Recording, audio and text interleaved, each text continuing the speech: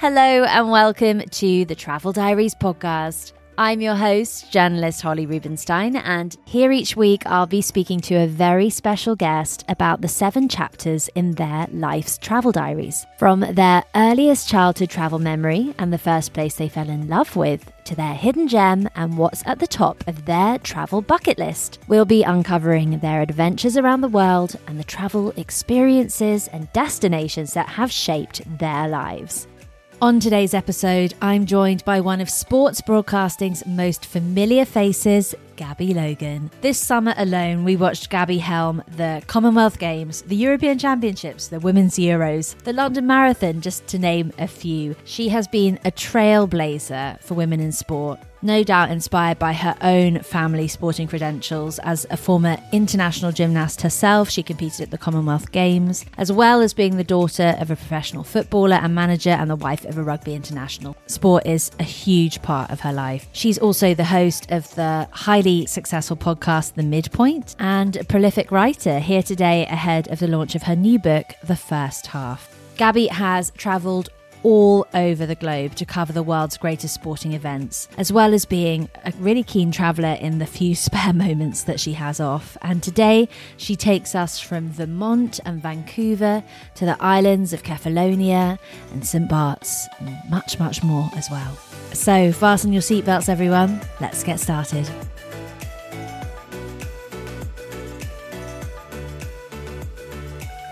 Gabby Logan, welcome to the Travel Diaries. It's amazing to see you. I feel like I've seen you all summer on our TV screens, and it's just amazing to be like sitting in front of you today. How are you? I'm very, very well. Yeah, I feel like I was on your TV screen a lot this summer as well. I can only apologise for that. Well, I mean, it was such an incredible summer of sport, and you were so busy. I can only hope that you had a bit of time now to do a bit of travelling and relaxation afterwards. Well, I had a 6-day break at the end of summer because of my commitments, my kids' commitments, and that was the one window we could do. And we went down to a very good friend, kindly lent us his beautiful house in the south of France. And that's not somewhere that as a family we've actually holidayed before. So it was really lovely exploring new places and having very lovely meals and just some chill out time, but not quite long enough, really. I think we could have all done with another week. Yeah, definitely. Have you got any plans on the horizon? Well, a lot of the rest of this year is taken up, including at the end of the year, the World Cup in Qatar. Yeah, of course. It's a big one. Yeah, for lots of reasons. So I'm trying to create some space in January, and hopefully my husband and I might try and get a little ski trip or a warm trip, depending on what he feels like in January. Yeah. How's he doing? He's doing very well, thank you. Yeah, really good. I'm really pleased to hear that. Thank you. So have you been to Qatar before? Are you going to go out? I have been to Qatar. I did the World Athletics Championships there in 2019. Oh, yeah. Yeah. And I'm not somebody that kind of goes to the Emirates on holiday, so that wouldn't be my destination, Dubai or, Abu Dhabi. So I'm kind of more of a kind of natural environment type of person. I'm curious to see how it all pans out there. What were the times of the matches and the time of year? I think FIFA generally pulls it off. There's always doubt and spec. Russia was an amazing World Cup. I mean, it feels weird to say that now, 4 years on, that we had such a successful World Cup there, and that Russia was incredibly hospitable, really open, met some fantastic people, and now it's somewhere that very few of us will go for a long time. I know, it's crazy. And that seems so sad. I met some beautiful people. I've kept in touch on Instagram with the fixer that we had, who was just an insanely brilliant woman. And I saw places that I'd never, I went to places like Samara and Kaliningrad, and, I've been to Moscow many times, a few times, but I'd never kind of drifted off the beaten track so much. So, yeah. And so what my point is that FIFA will make sure the World Cup part of the World Cup goes well. It just, for me, is a bit odd being in a country where the furthest grounds are only kind of a half an hour ride away from each other. Yeah. I think a World Cup should be about exploring a football nation, and Qatar isn't a football nation. So we'll follow along and see how it all goes. Yeah. Exciting. Well, we're going to go on a journey through the 7 chapters of your life's travel diaries today, Gabby. And it was really interesting because looking through your memoir and reading it, so many of the chapters, actually, the titles were linked to destinations, be that Auckland or Vancouver, Bradford, LA. So, I mean, travel has been quite formative in key life moments for you. Definitely. Yeah. I think my parents, when I talk about this a bit in the book, actually, as young children, we did seem to go on quite interesting trips. And they did seem to stop at a certain point when I think jobs and school and things and football just didn't collide. But we did go on quite interesting holidays, including a trip to New York when I was about 6, and Long Island, which was to do with the fact that we had an auntie who worked as a kind of housekeeper for a family in Long Island. So we kind of used her base, and it wasn't a package holiday. This is before people kind of went to America on holiday, really. So they did want to go off the beaten track a bit in terms of destinations that weren't that popular. It wasn't just kind of Spanish, southern Spain kind of package holidays. Yeah, we went to Greece, and they took us to Montserrat in the Caribbean. And wow. so we did go to some interesting places. And I think as a result, I've realized how educational and informative those trips were. I always wanted to take my kids when they were younger to slightly different places all the time. Slightly like off the beaten track. Yeah, well, not so much dragging them through jungles or anything like that as children, but not going to the same place every time, not going to the same destination every time. So a lot of their friends, they'd have holidays in Portugal every summer, or, and we'd kind of go, well, we're going to do, one of my favourite trips was actually the Highlands of Scotland with them. And, as teenagers, that took a bit of coaxing. Was that like a walking holiday? Or? We did a bit of that, yeah. There's lots of open water kind of jumping into locks and walking up Munros and that kind of thing, yeah. Even if you're a teenager, you can't deny the beauty of the Highlands of Scotland. Oh, yeah. They a week was probably long enough. I got to like day 8 or 9, they were kind of, okay, can we go home now? So chapter 1 of your travel diaries is your earliest childhood travel memory. Is that your trip to Long Island?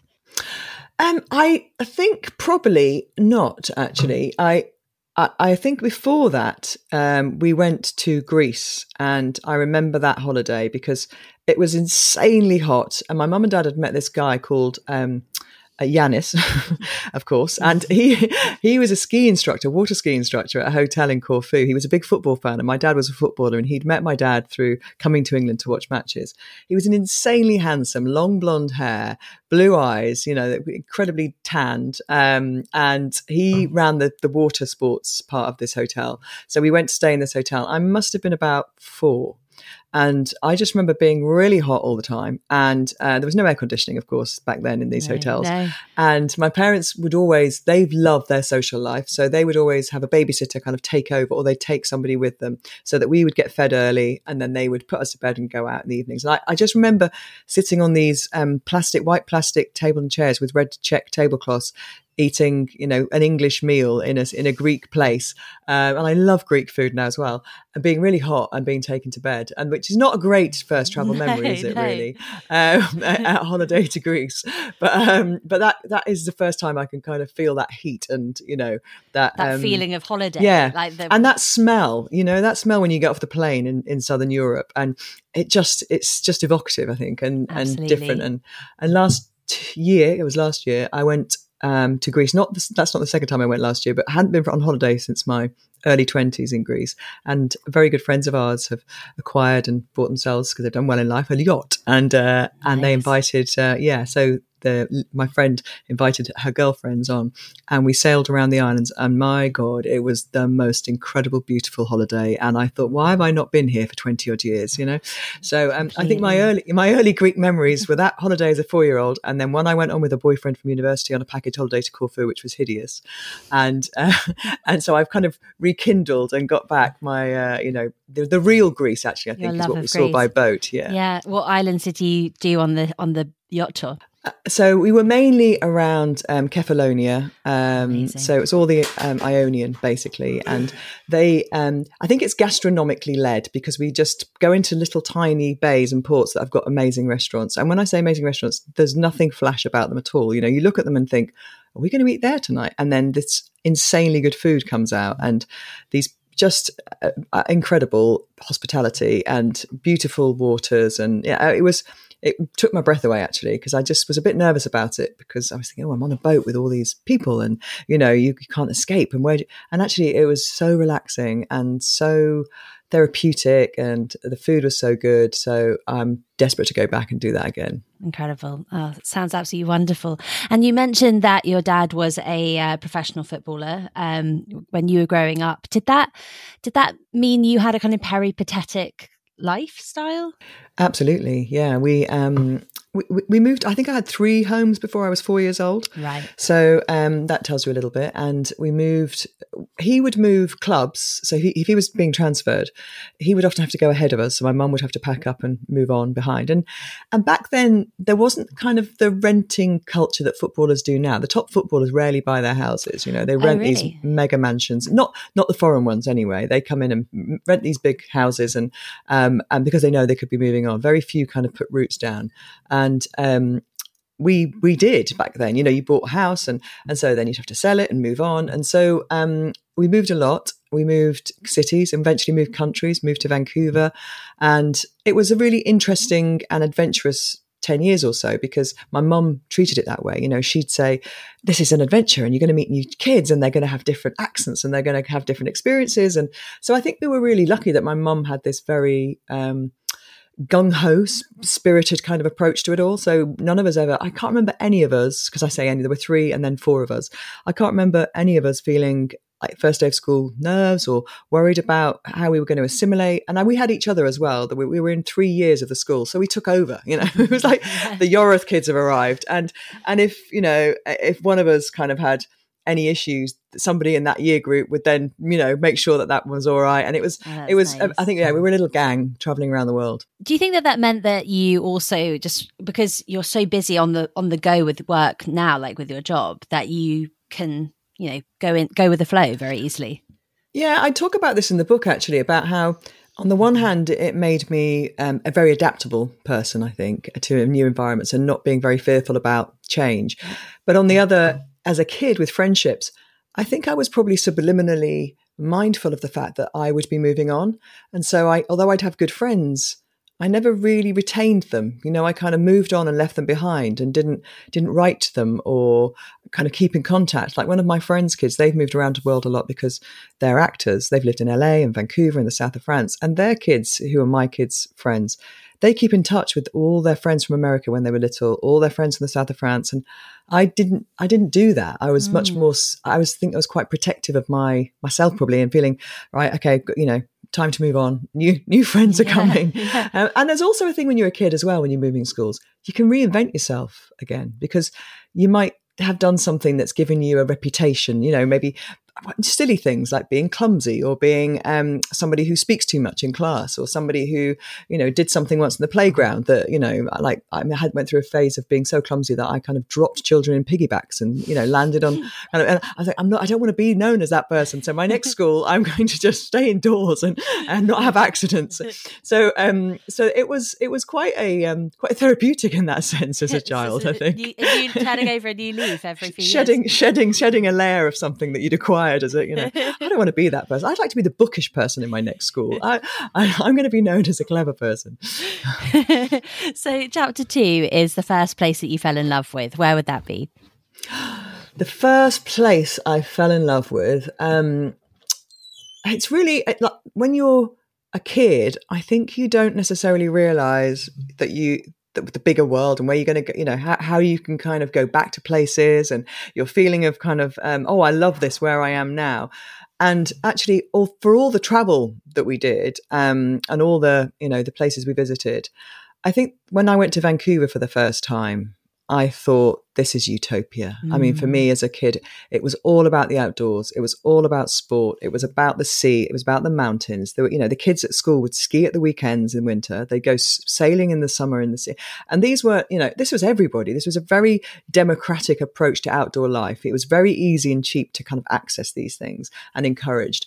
And we finished school at 2:00. I mean, you know, just like the dream. So we'd go down to the beach with my mum and, you know, pick up shells, or we'd then go and, you know, we'd go to Chinatown, or we'd go into downtown Vancouver. We lived in West Vancouver, which was insanely beautiful. And it was a place that I gone from Coventry, which I love Coventry, but that's where we'd lived before.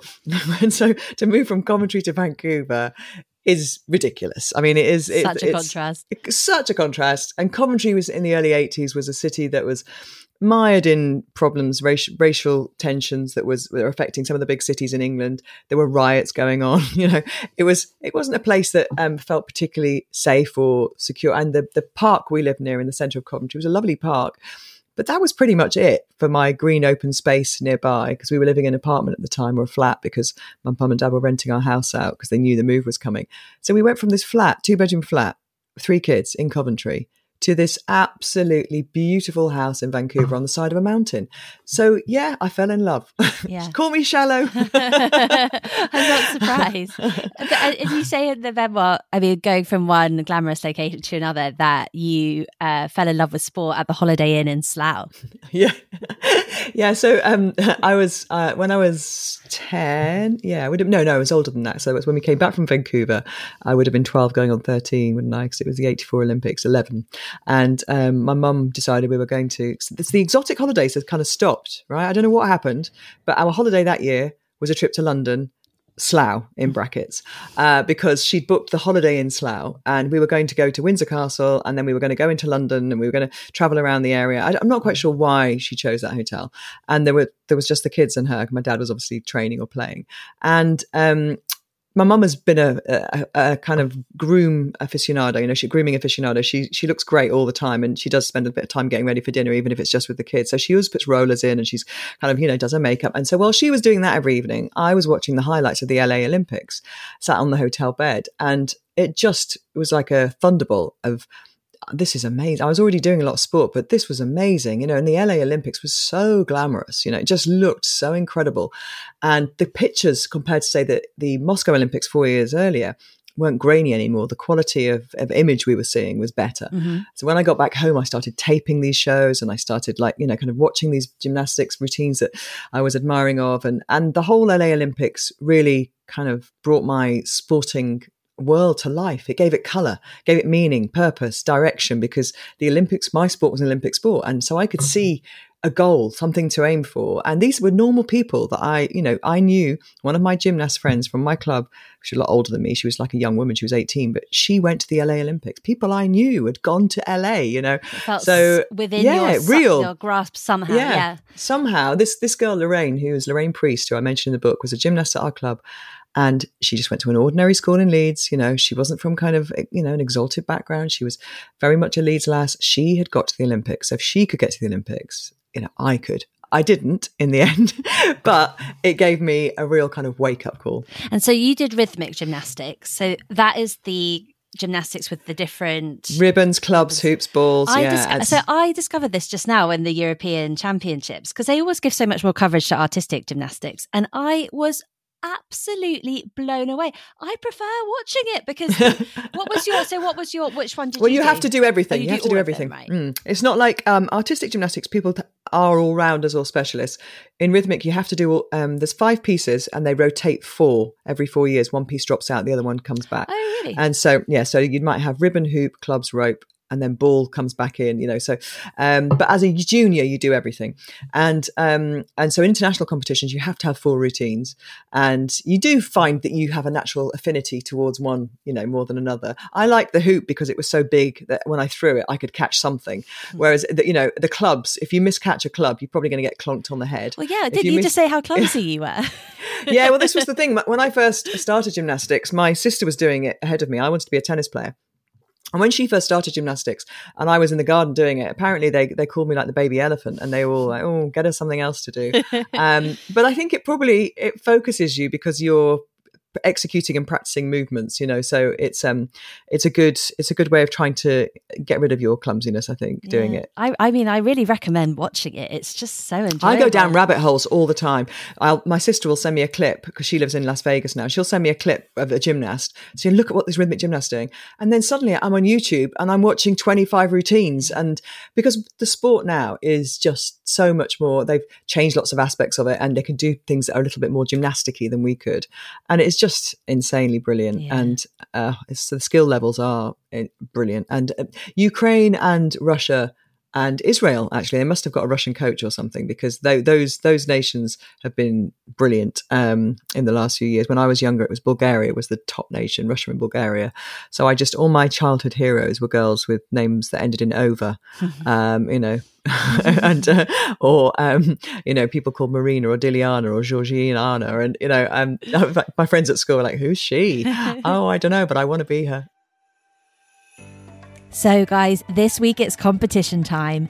Today's episode is supported by Briggs & Riley, the premium luggage brand known for its timeless style and extraordinary engineering. All of its baseline wheeled luggage includes the world's only one-touch CX expansion, which means that with the simple press of a button, luggage can expand to increase packing capacity and then be easily compressed down to its original size afterwards. I mean, how incredibly handy. The amount of times I could have done with that over the years when holiday shopping got the better of me. It really is a game changer. And another thing I love about Briggs & Riley is that they're the only luggage company to offer an unconditional lifetime guarantee with free product repairs, no proof of purchase needed, and no questions asked. It's all part of their purposeful focus on reducing the number of bags that end up in landfills. I'm so excited to be teaming up with Briggs & Riley to give you, my lovely listeners, the chance to win a truly incredible prize. You'll receive one of their gorgeous suitcases monogrammed with your own initials worth £599 and a set of packing cubes too worth £50 to make packing a breeze. Just head over to my Instagram at Holly Rubenstein to find out how to enter. You have until next Tuesday evening, October 18th, when a winner will be picked at random, and you can explore the Briggs & Riley baseline collection at briggs-riley.com. That's briggs-riley.com.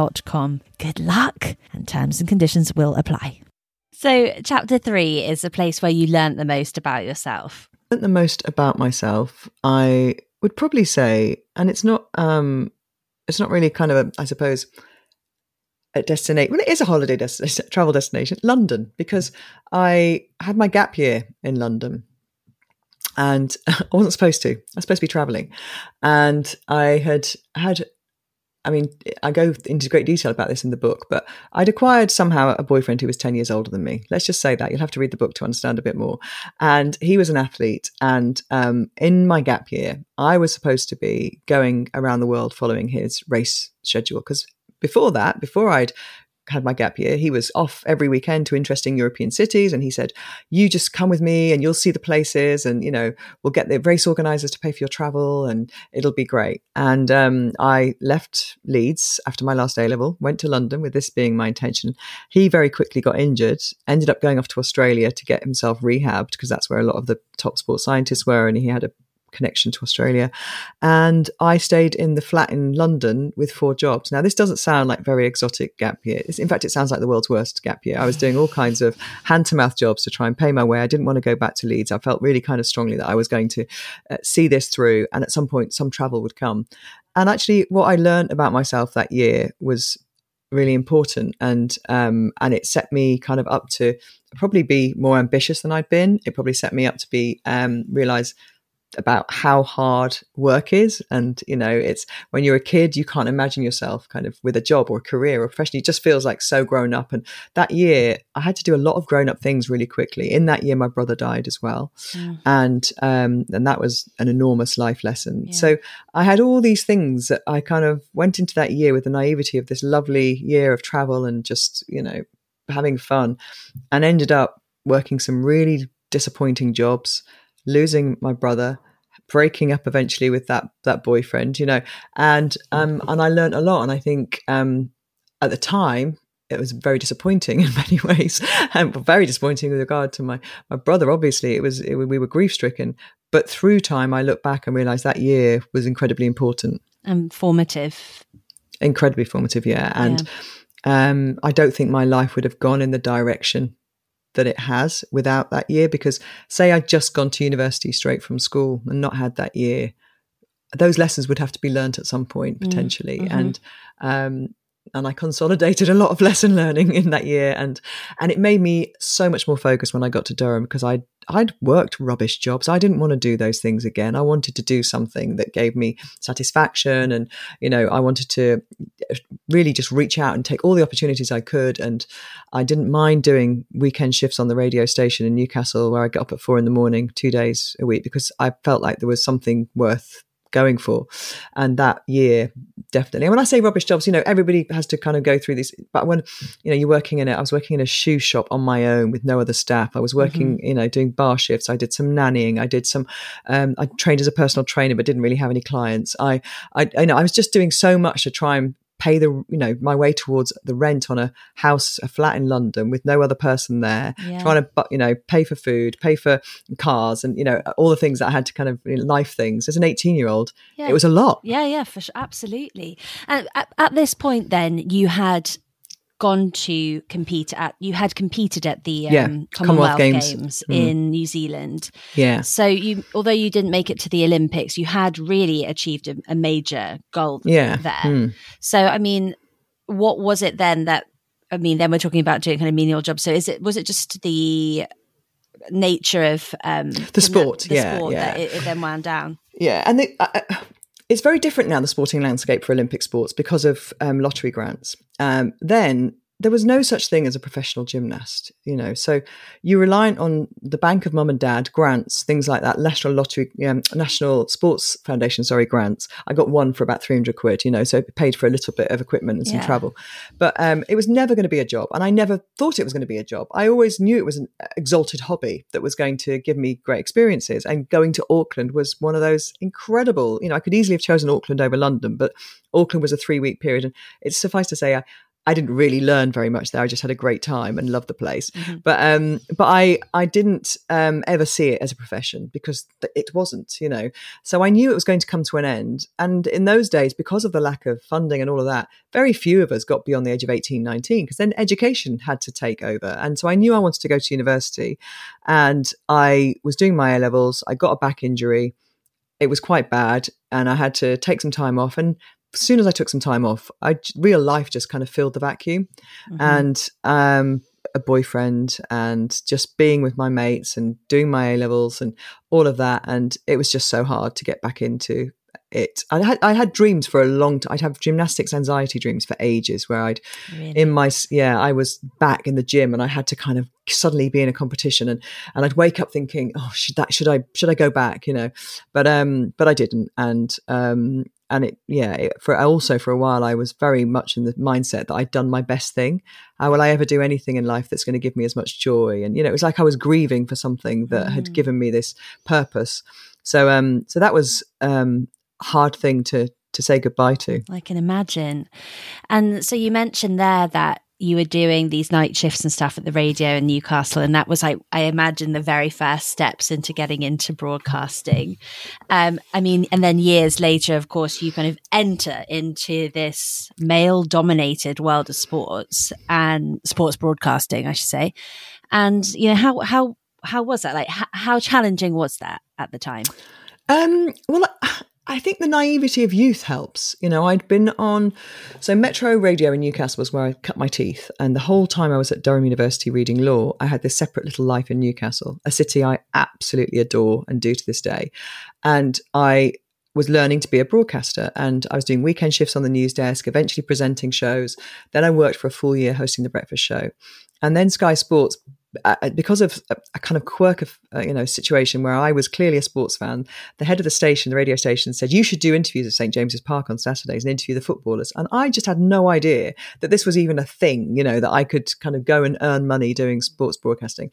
Then Sky saw me, and they decided that they wanted to offer me a screen test. They saw me pitch side, and next thing I'm being offered a contract to go and work for Sky Sports. So I was kind of a bit naive, really. I still didn't know that this was going to be my career. I thought perhaps it was a step towards a career. Mm-hmm. And so I kind of walked in there without any expectations, and of course it was very male dominated. I think my background helped, because I don't like this word, but growing up with a footballer as a father, I was used to the kind of banter, if you like. Mm-hmm. And I was used to a certain amount of robust conversation and, and language. And while I didn't necessarily partake in that myself, it didn't grossly offend me enough that I didn't want to be there. Yeah. If that is, of course, there are things that were said and done in those environments that just wouldn't happen now. But then that was the same in probably a lot of other male-dominated areas, such as the City of London, the trading floors, or the big law firms or the big accountancy firms. So yeah, exactly. All those places were like that. So yeah, I just kind of got on with it, I think. And then there was a point where, when I went to ITV, it was different. There were a few more women around. You could feel a sea of change coming. There were women directors and producers. I had a boss who was incredibly supportive, a male boss, but who was very, very supportive and really wanted to push me as much as I could. And actually, it was a much more, I don't know whether it was because ITV obviously had a different, history to Sky. Sky was primarily started as this kind of football channel, and ITV had other concerns. It had other programming. So I did feel then that things were starting. I saw female bosses in the bigger, wider company. So, I think I was lucky, to answer your question, that I didn't have social media to deal with, that it wasn't invented. And I think that probably helped me.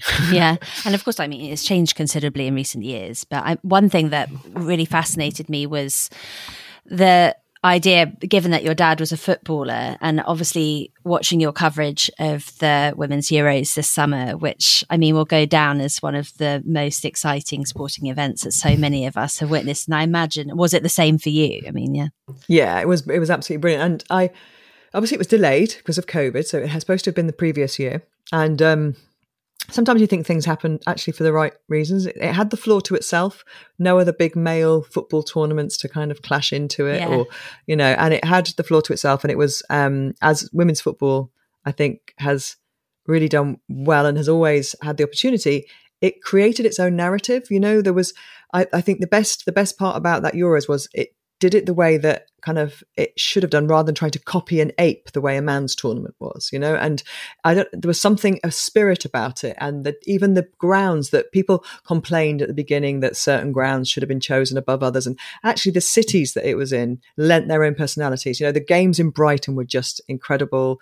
Even like Sheffield had a few games and were fantastic. And so it was really the atmosphere, the spirit all the way through. You just felt this is really special. This has got a uniqueness. This is building to something. And of course, every tournament I've ever worked in any part of the world, you want the home nation to do well, because it does help the tournament stay alive.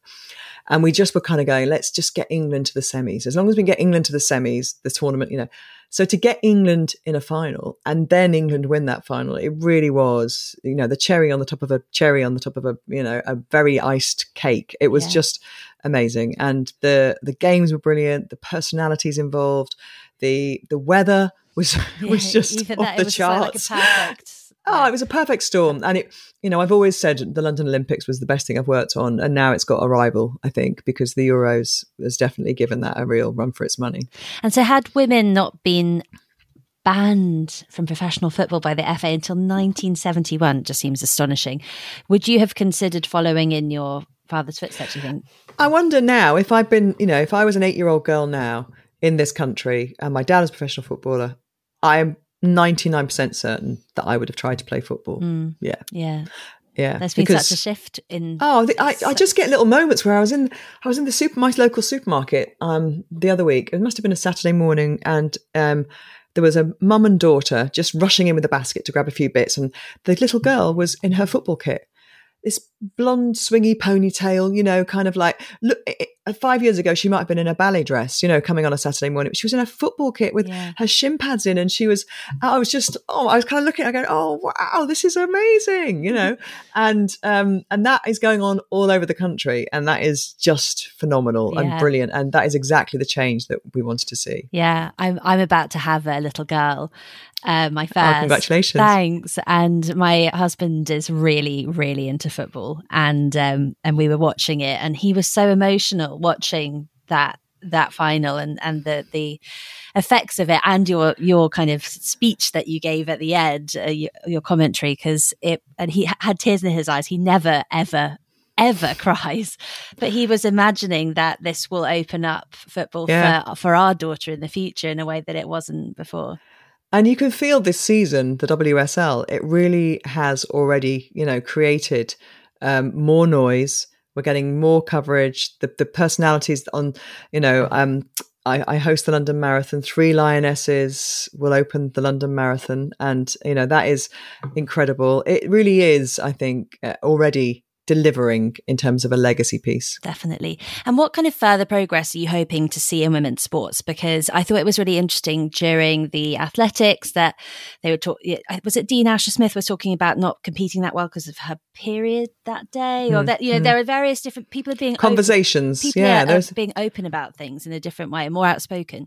Yeah. And I think that, we can't kind of turn around now on that. This is a space where women are competing at a very high level. They're putting their bodies, pushing their bodies, and they're going to talk about things that affect them. And then we see it with men and women in sport now, talking about the mental health side of what they do and the pressures that they feel. And there's, there is, I think, a really important distinction between pressure in sport and mental health. They're two different things, and we don't want to kind of cloud the situation because sport is pressure filled and it's how you deal with that. And then there are those people that actually it becomes crippling and it's something that causes them to take time out of the sport. But what Dina has done, I think, with women's issues is made people mindful of that. I mean, I genuinely think a lot of my male colleagues really didn't understand that, and there are studies obviously being done about there is a link between injuries that like ACL, knee type injuries, cartilage injuries that happen kind of at a certain time of a woman's cycle to do with the, Really? And the female footballers. But if you know that and you can track your period, right, I shouldn't be doing a session today that involves contact because,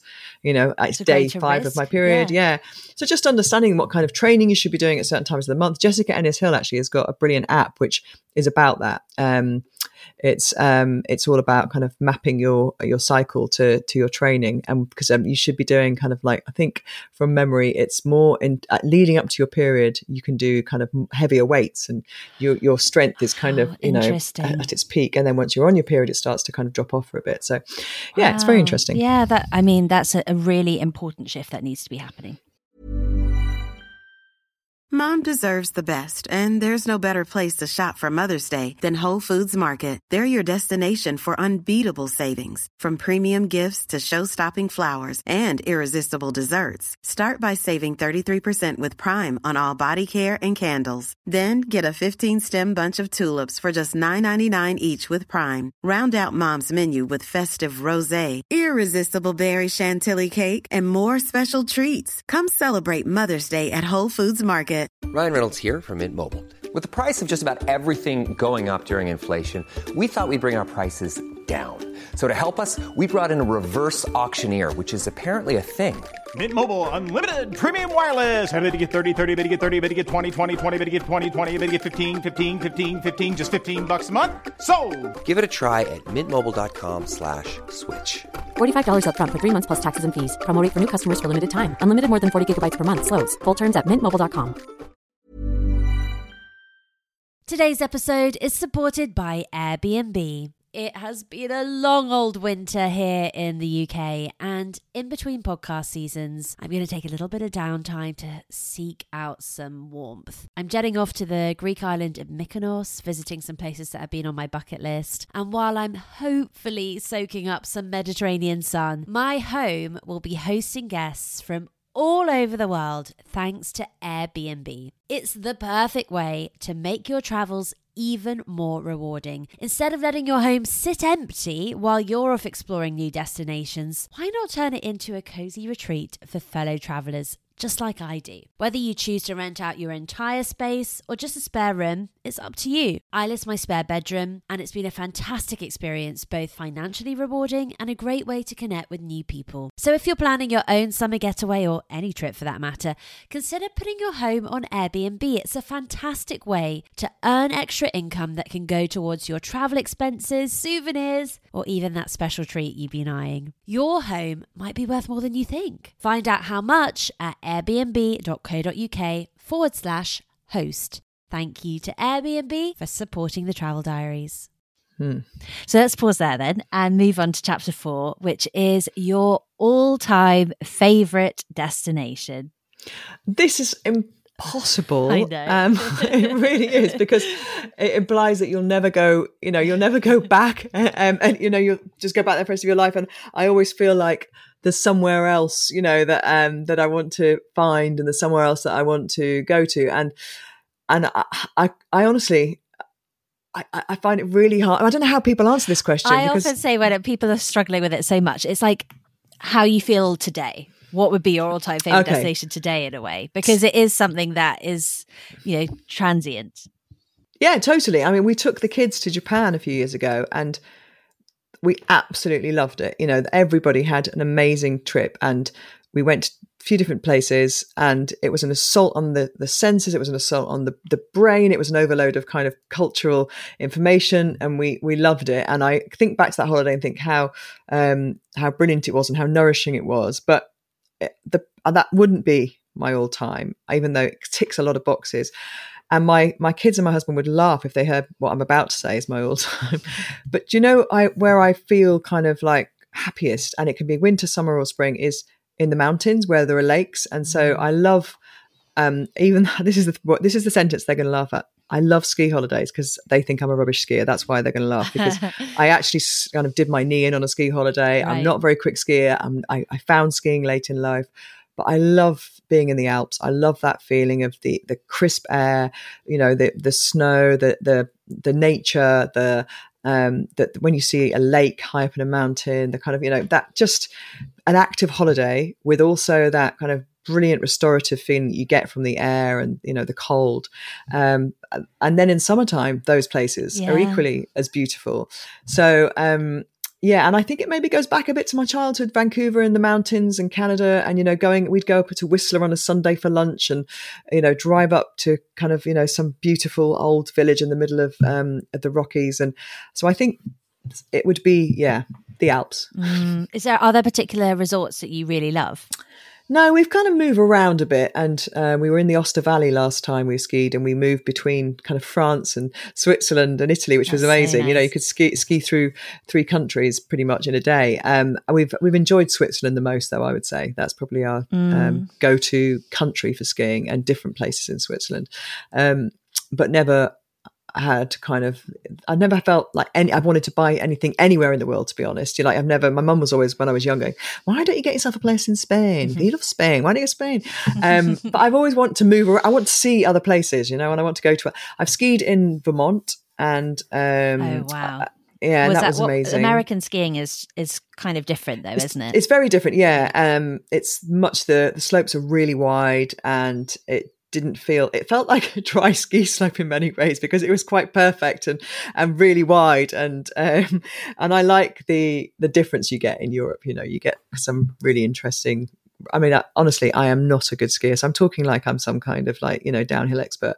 I'd happily just go on green slopes all day, just admiring the trees. Well, I think that's nice, because most people aren't like professional level skiers. No, but I've got a family that think they're all, like, you know, just on the edge of the British team, you know. So, and they don't believe me when I say I'm happy going that slow. My son's the worst. He just stands at the bottom of the mountain going, oh, for God's sake. And that was when he was 12, you know. I'm like, I'm happy, go ahead without me. I don't need you. It's fine. They just want to go down black runs all the time. Along in the lovely environment. Yeah. The sad thing is, though, I thought I was going quite quickly once, and they videoed me, and I look like Mary Poppins. I'm so upright. You know, when Mary Poppins flies off with her umbrella, I thought I was down, like, with my head on my knees, and I'm practically standing and going, oh, that's not the pose I thought I was actually committed to. That's funny. I imagine also you've been to so many amazing sporting venues, and for, you know, somebody who hasn't had the chance to experience much live sport, where would you say would be an amazing venue for them to kind of get that amazing sporting atmosphere that makes a hair stand up on the back of your neck? Well, it's about the occasion for me that always delivers. Like, I've hosted been involved in a Rugby World Cup final that England won in Sydney, right? You don't get much better than that. Yeah. That was, you know, insanely brilliant to be there. I've been at, you know, World Cup finals. I've been at European finals. I've done Olympic Games, you know. So I would say there's 2 things that, if you were on a bucket list of things that you should do, and to be at the 100-meter final at an Olympic Games, you know, that's pretty, that day of sport, if you like, is pretty amazing. And I love the Six Nations. I think the Six Nations always delivers. The cities are great cities, you know.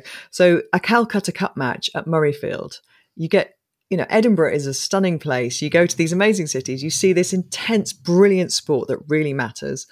And then you can have this fantastic weekend of, you know, it's like a festival almost. Yeah. And the Six Nations is a bit like a festival. And the thing that I've worked on it since 2007. So I've worked on it for 15 years, and it never, ever fails to deliver. Like, you know, it starts in the depths of winter at the end of January, early February, and it finishes as the blossoms coming out and the sun's starting to kind of like get some heat. That's and, a nice way, you know, for it to and it's just end, a beautiful way. And quite often in the early part of me doing it, I would finish in Rome. We were still doing the games in Italy on the BBC.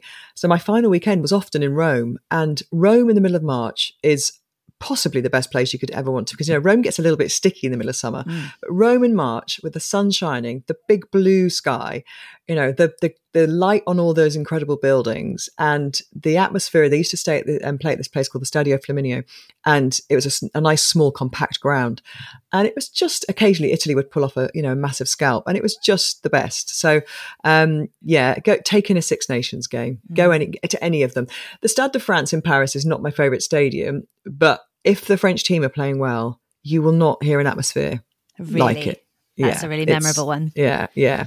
And of all the incredible sporting achievements that you've witnessed in your career, if you had to pick an all-time favourite one that you witnessed, is there one that you just think, I can't believe that I was there for that?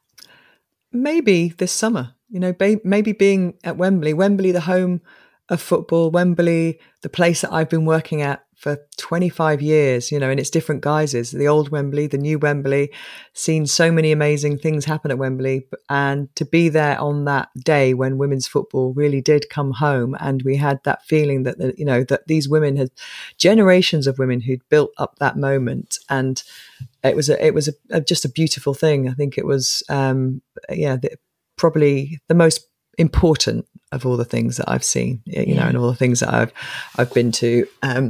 And I have, as I say, I've been lucky enough to see world records in Rio at the Olympics. I've seen, so that, that blows my mind. Like that was Wade van Niekerk in the 400 meters, and to sit in a stadium next to the man who held the record, Michael Johnson, in Rio, and watch another man run quicker than he'd run, and think that person is the fastest person in the world running around that track. And that is, that is quite a remarkable thing. And I was also in Vienna. I hosted the coverage of Eliud Kipchoge when he ran a sub 2-hour marathon in Vienna. Yeah. That was another day that I just, that was a bit like first man on the moon type thing in terms of, people listening are going, not quite, but it is to think of a human being running under 2 hours, as he so nearly did in Berlin last week. And that was because the record doesn't stand as a world record because it was tailored to create the run. It was because he had this kind of these guys who were like his peloton almost. Right. So and the surface obviously, and they deliberately chose Vienna because it was flat in the park he was running in, and it was tree lined, and so they created but he still ran under 2 hours, right? So it was like he wasn't but it wasn't an official IAAF race, and that moment was wow. That is phenomenal. I mean, that is like most of us what we could probably sprint 100 meters at the pace that he's running for 2 hours. It's just hard to wrap your head around it, isn't it? The level of fitness, unbelievable. Yeah, He's and so I think the power that that I'm never going to run that quickly, and I'm not particularly wanting to run that quickly, but what he shows people is the possibility of pushing yourself into situations, and that is always for me what sport has attracted, why I've been attracted to sport. It's not because I'm kind of like wanting to kind of be the person that comes up with the magic formation for England to win a football World Cup or anything like that. It's about people, and it's about inspiration, and it's about possibility. That's really nice. So moving on to chapter 5, that is your hidden gem, a place you love that maybe my listeners don't know so much about. Okay, I've got it for you. So we divided our honeymoon into 2. And the first week I said to Kenny, trust me, you're going to love what we're going to do for 2 weeks, but there will be a day in the middle where we have a bit of complicated travel. So the first week we went to a hotel called Eden Rock in St. Bart's, and it was amazing. And that's not the hidden gem, by the way. Don't worry. That's because that is, I mean, it's like, they call it the playground for the kind of rich and famous. Well, and all Spencer that kind of Matthews is the guest the week after you. So he really? his family there hotel. You go. Yeah. And we had the best week there. We loved it. It was great. And Kenny was thinking, like, where could we be going next week? She's pulled it out here. Yeah. And we had a really fantastic week. I remember we were sat one day with our kind of feet in the sand having lunch at their fantastic beach restaurant, and we discovered mojitos, and 4 mojitos later I was like, these are nice. And then we literally kind of spent the rest of the afternoon sleeping them off, and we had a really lovely week. And then we got on a small plane and went to the island of St. Martin, and Kenny's like going, and now what? And then we got in another plane and went to Philadelphia. And then we got on another plane and we went to Lebanon, New Hampshire. And Kenny, by this point, I said, look, I told you this day was going to be a little bit complicated. When we got to Lebanon, New Hampshire, a car picked us up and took us to a place called Twin Farms in Vermont. And it was everything I was hoping it was going to be and more. And we just had the most. And I suppose going back to my kind of destination, I could easily have chosen that place because it's like that alpine type scenario. You've got your trees, your forests, your lakes, and the hotel itself. It's not a hotel. It's so hard to describe Twin Farms. It's a collection of little buildings around an estate and then there's a big lake and there's woods and there's a main kind of house. But you're in these amazing rooms. They're not more than rooms. You've got to go on their website and have a look, and they're themed. And so we were in the art house, which was filled with, I think it had a Warhol and a Hockney, and then they have these little vehicles that travel around and kind of, without you noticing somehow, when you've gone for a walk, you come back and your room's been done and they've left something incredible in there. And then you have to go to dinner at similar times because the food kind of is all local and it's the chef's menu, farm to basically. Table. Yeah. So you don't, and this was back 20 odd years ago, right? 21 years ago. So they were kind of ahead of the game in that kind of thing. And the food was insane and just so fresh and brilliant. And it just is like going into hospitality utopia, in terms of how, but without it being like a big posh hotel, which feels too much, and there's no cloches or anything like that. It's not kind of silver service. It's just beautiful and so much to do, which we love. Kenny will quite happily lie down, listen to something on a sun lounger for 7 hours, but I prefer getting up, right? We go for a run or we go for a walk or we go for a bike ride or we go for, a hike and go on a boat, do something, or just sit by a lake and read a book. The options are all there. So that place is definitely, and we went back about 10 years later after we'd had kids. We didn't take the kids, but we went in the winter time. The first time we went July, and we went in the middle of winter and it was snowing. And I think I fell in love with it all over again because it was just so different in the snow. Yeah. So we need to go in the fall. Yeah, see the full foliage. Yeah, next year I think I might surprise him and take him in the autumn because it's our first year next year where we don't have children going back to school. Right. So I said we need to mark that by doing something we would never do in September. Make the most of that. Yeah. Oh, that sounds like it would be an amazing trip. That part of the year in Vermont with all the maple syrup and the pumpkins. Can you imagine? Cider by the side of the road. Oh yeah, it would be incredible. It would be so exciting. Oh, that's a beautiful, beautiful hidden gem. What an amazing dual centre trip. I'm very impressed with that honeymoon. I'd like to go on that honeymoon. Because we'd had some fantastic holidays. We'd only been going out a year and a half before we got engaged, but our first ever holiday together, I'd only known Kenny about 2 months, and he said, I've got these 2 business class flights I've got to use up because I did a thing for Singapore Airlines. He said, and I've got to go somewhere that they fly to, but they've got to be used by the summer. He said, do you want to come with me somewhere? I was like, yeah. He said, do you want to find the hotel? So I was like, yeah, okay. And we went to 2 Aman hotels in Bali. And that was our first holiday. I mean, that's setting pretty the bar hard. high. Yeah, I know. So he then thinks that I'm this amazing holiday kind of finder. And so he just then after that always said, you sort it out, Nice. which I really enjoyed doing. So yeah. Perfect. Well, very much a contrast to that. Our penultimate chapter, chapter 6, is your worst travel experience. There's been a few actually. I'll give you a runner-up. I had an amazing trip to Peru when I was in between going to ITV and I'd leaving Sky going to ITV. I had a few weeks off and I went with a guy I was a friend with from university, not a boyfriend, just a mate. And we had a brilliant time, did Machu Picchu and all of that. It was fantastic. Went to Cuzco and kind of, we were supposed to travel a bit more in Bolivia. But the day we were getting the train, the famous 11-hour train journey from Machu Picchu to Cuzco, I woke up with what I genuinely thought was the end. I thought I had such bad dysentery. Oh my God. I was basically, it was, as they say, coming out of both ends. And I thought, I'm dying. Like, when you're looking around waiting for the angel of death to just kind of grab your hand, I thought, this is the end. I couldn't get up. I was cramped. I was throwing up all the time.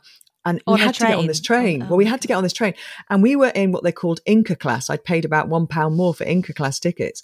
And the toilet, even in Inca class, was just a hole in the ground that you had to try and a moving train. So when's this nightmare going to end? I couldn't lie up. I couldn't sit up. I was lying down the whole time. We get to Bolivia. It was dark in the train station and I fell down a manhole. into sewerage. I mean, you just couldn't. This day was into sewerage, and we get to our hotel, and I just went to the toilet, and the plumbing broke, and everything I just put down the toilet came back up around the floor of the bathroom. And so I was basically standing in my own stuff, going. I was sharing a room with this guy, and he was behind the door, and I said, "I want to go home." I'm not surprised.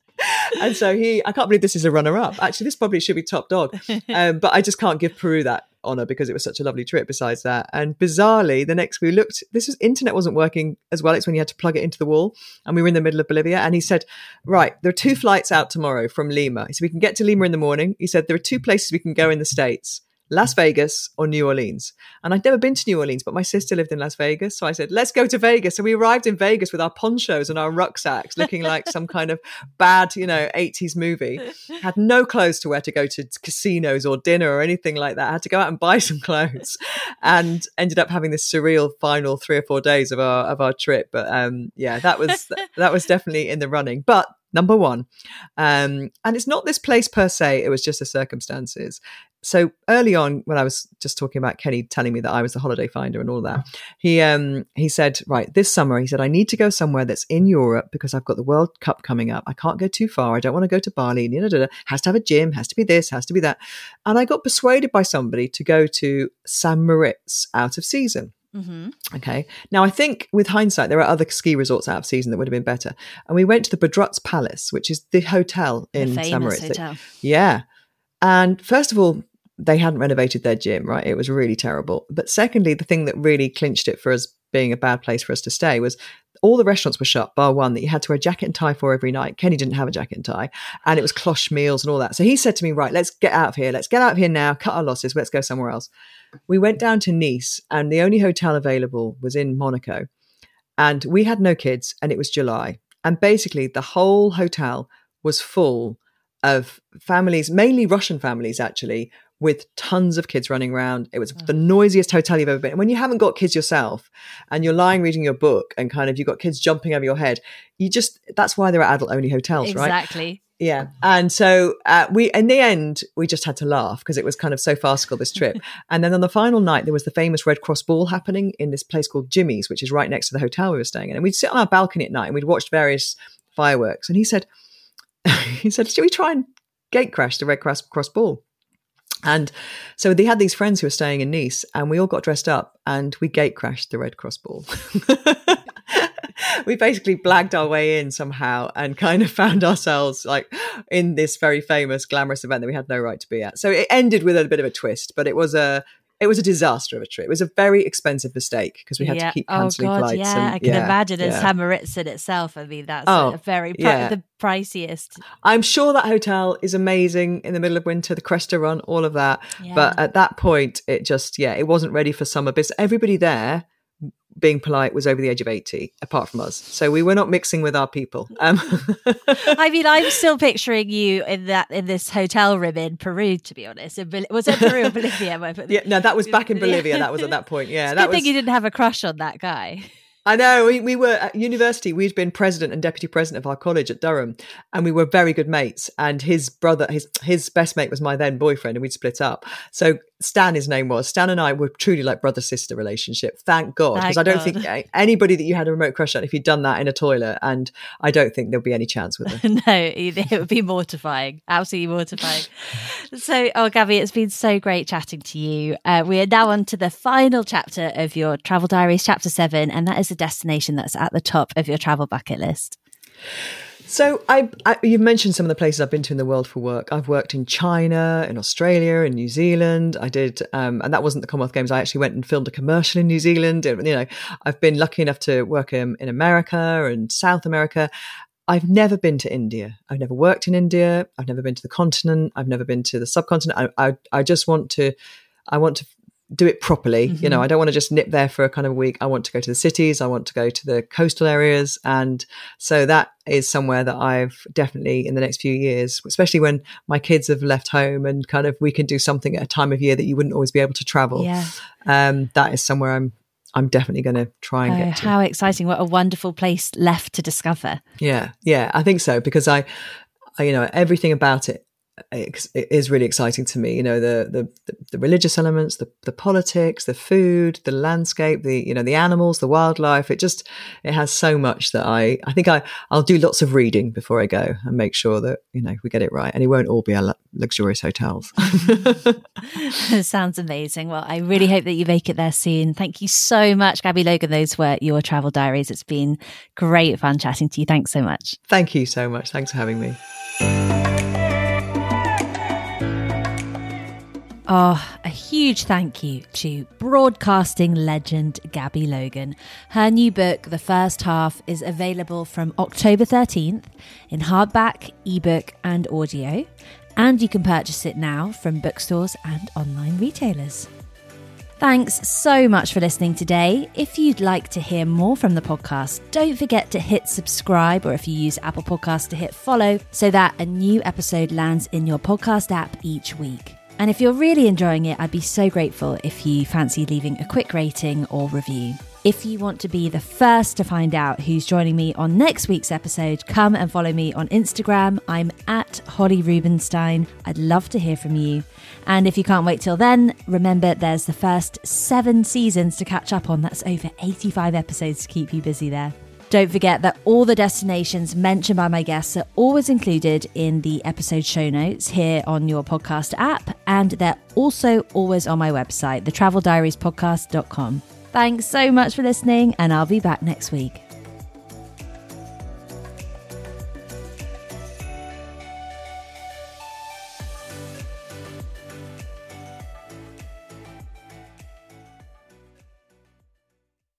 Today's episode is supported by Airbnb. It has been a long old winter here in the UK, and in between podcast seasons, I'm going to take a little bit of downtime to seek out some warmth. I'm jetting off to the Greek island of Mykonos, visiting some places that have been on my bucket list. And while I'm hopefully soaking up some Mediterranean sun, my home will be hosting guests from all over the world thanks to Airbnb. It's the perfect way to make your travels even more rewarding. Instead of letting your home sit empty while you're off exploring new destinations, why not turn it into a cozy retreat for fellow travelers just like I do? Whether you choose to rent out your entire space or just a spare room, it's up to you. I list my spare bedroom, and it's been a fantastic experience, both financially rewarding and a great way to connect with new people. So if you're planning your own summer getaway, or any trip for that matter, consider putting your home on Airbnb. It's a fantastic way to earn extra income that can go towards your travel expenses, souvenirs, or even that special treat you've been eyeing. Your home might be worth more than you think. Find out how much at airbnb.co.uk/host.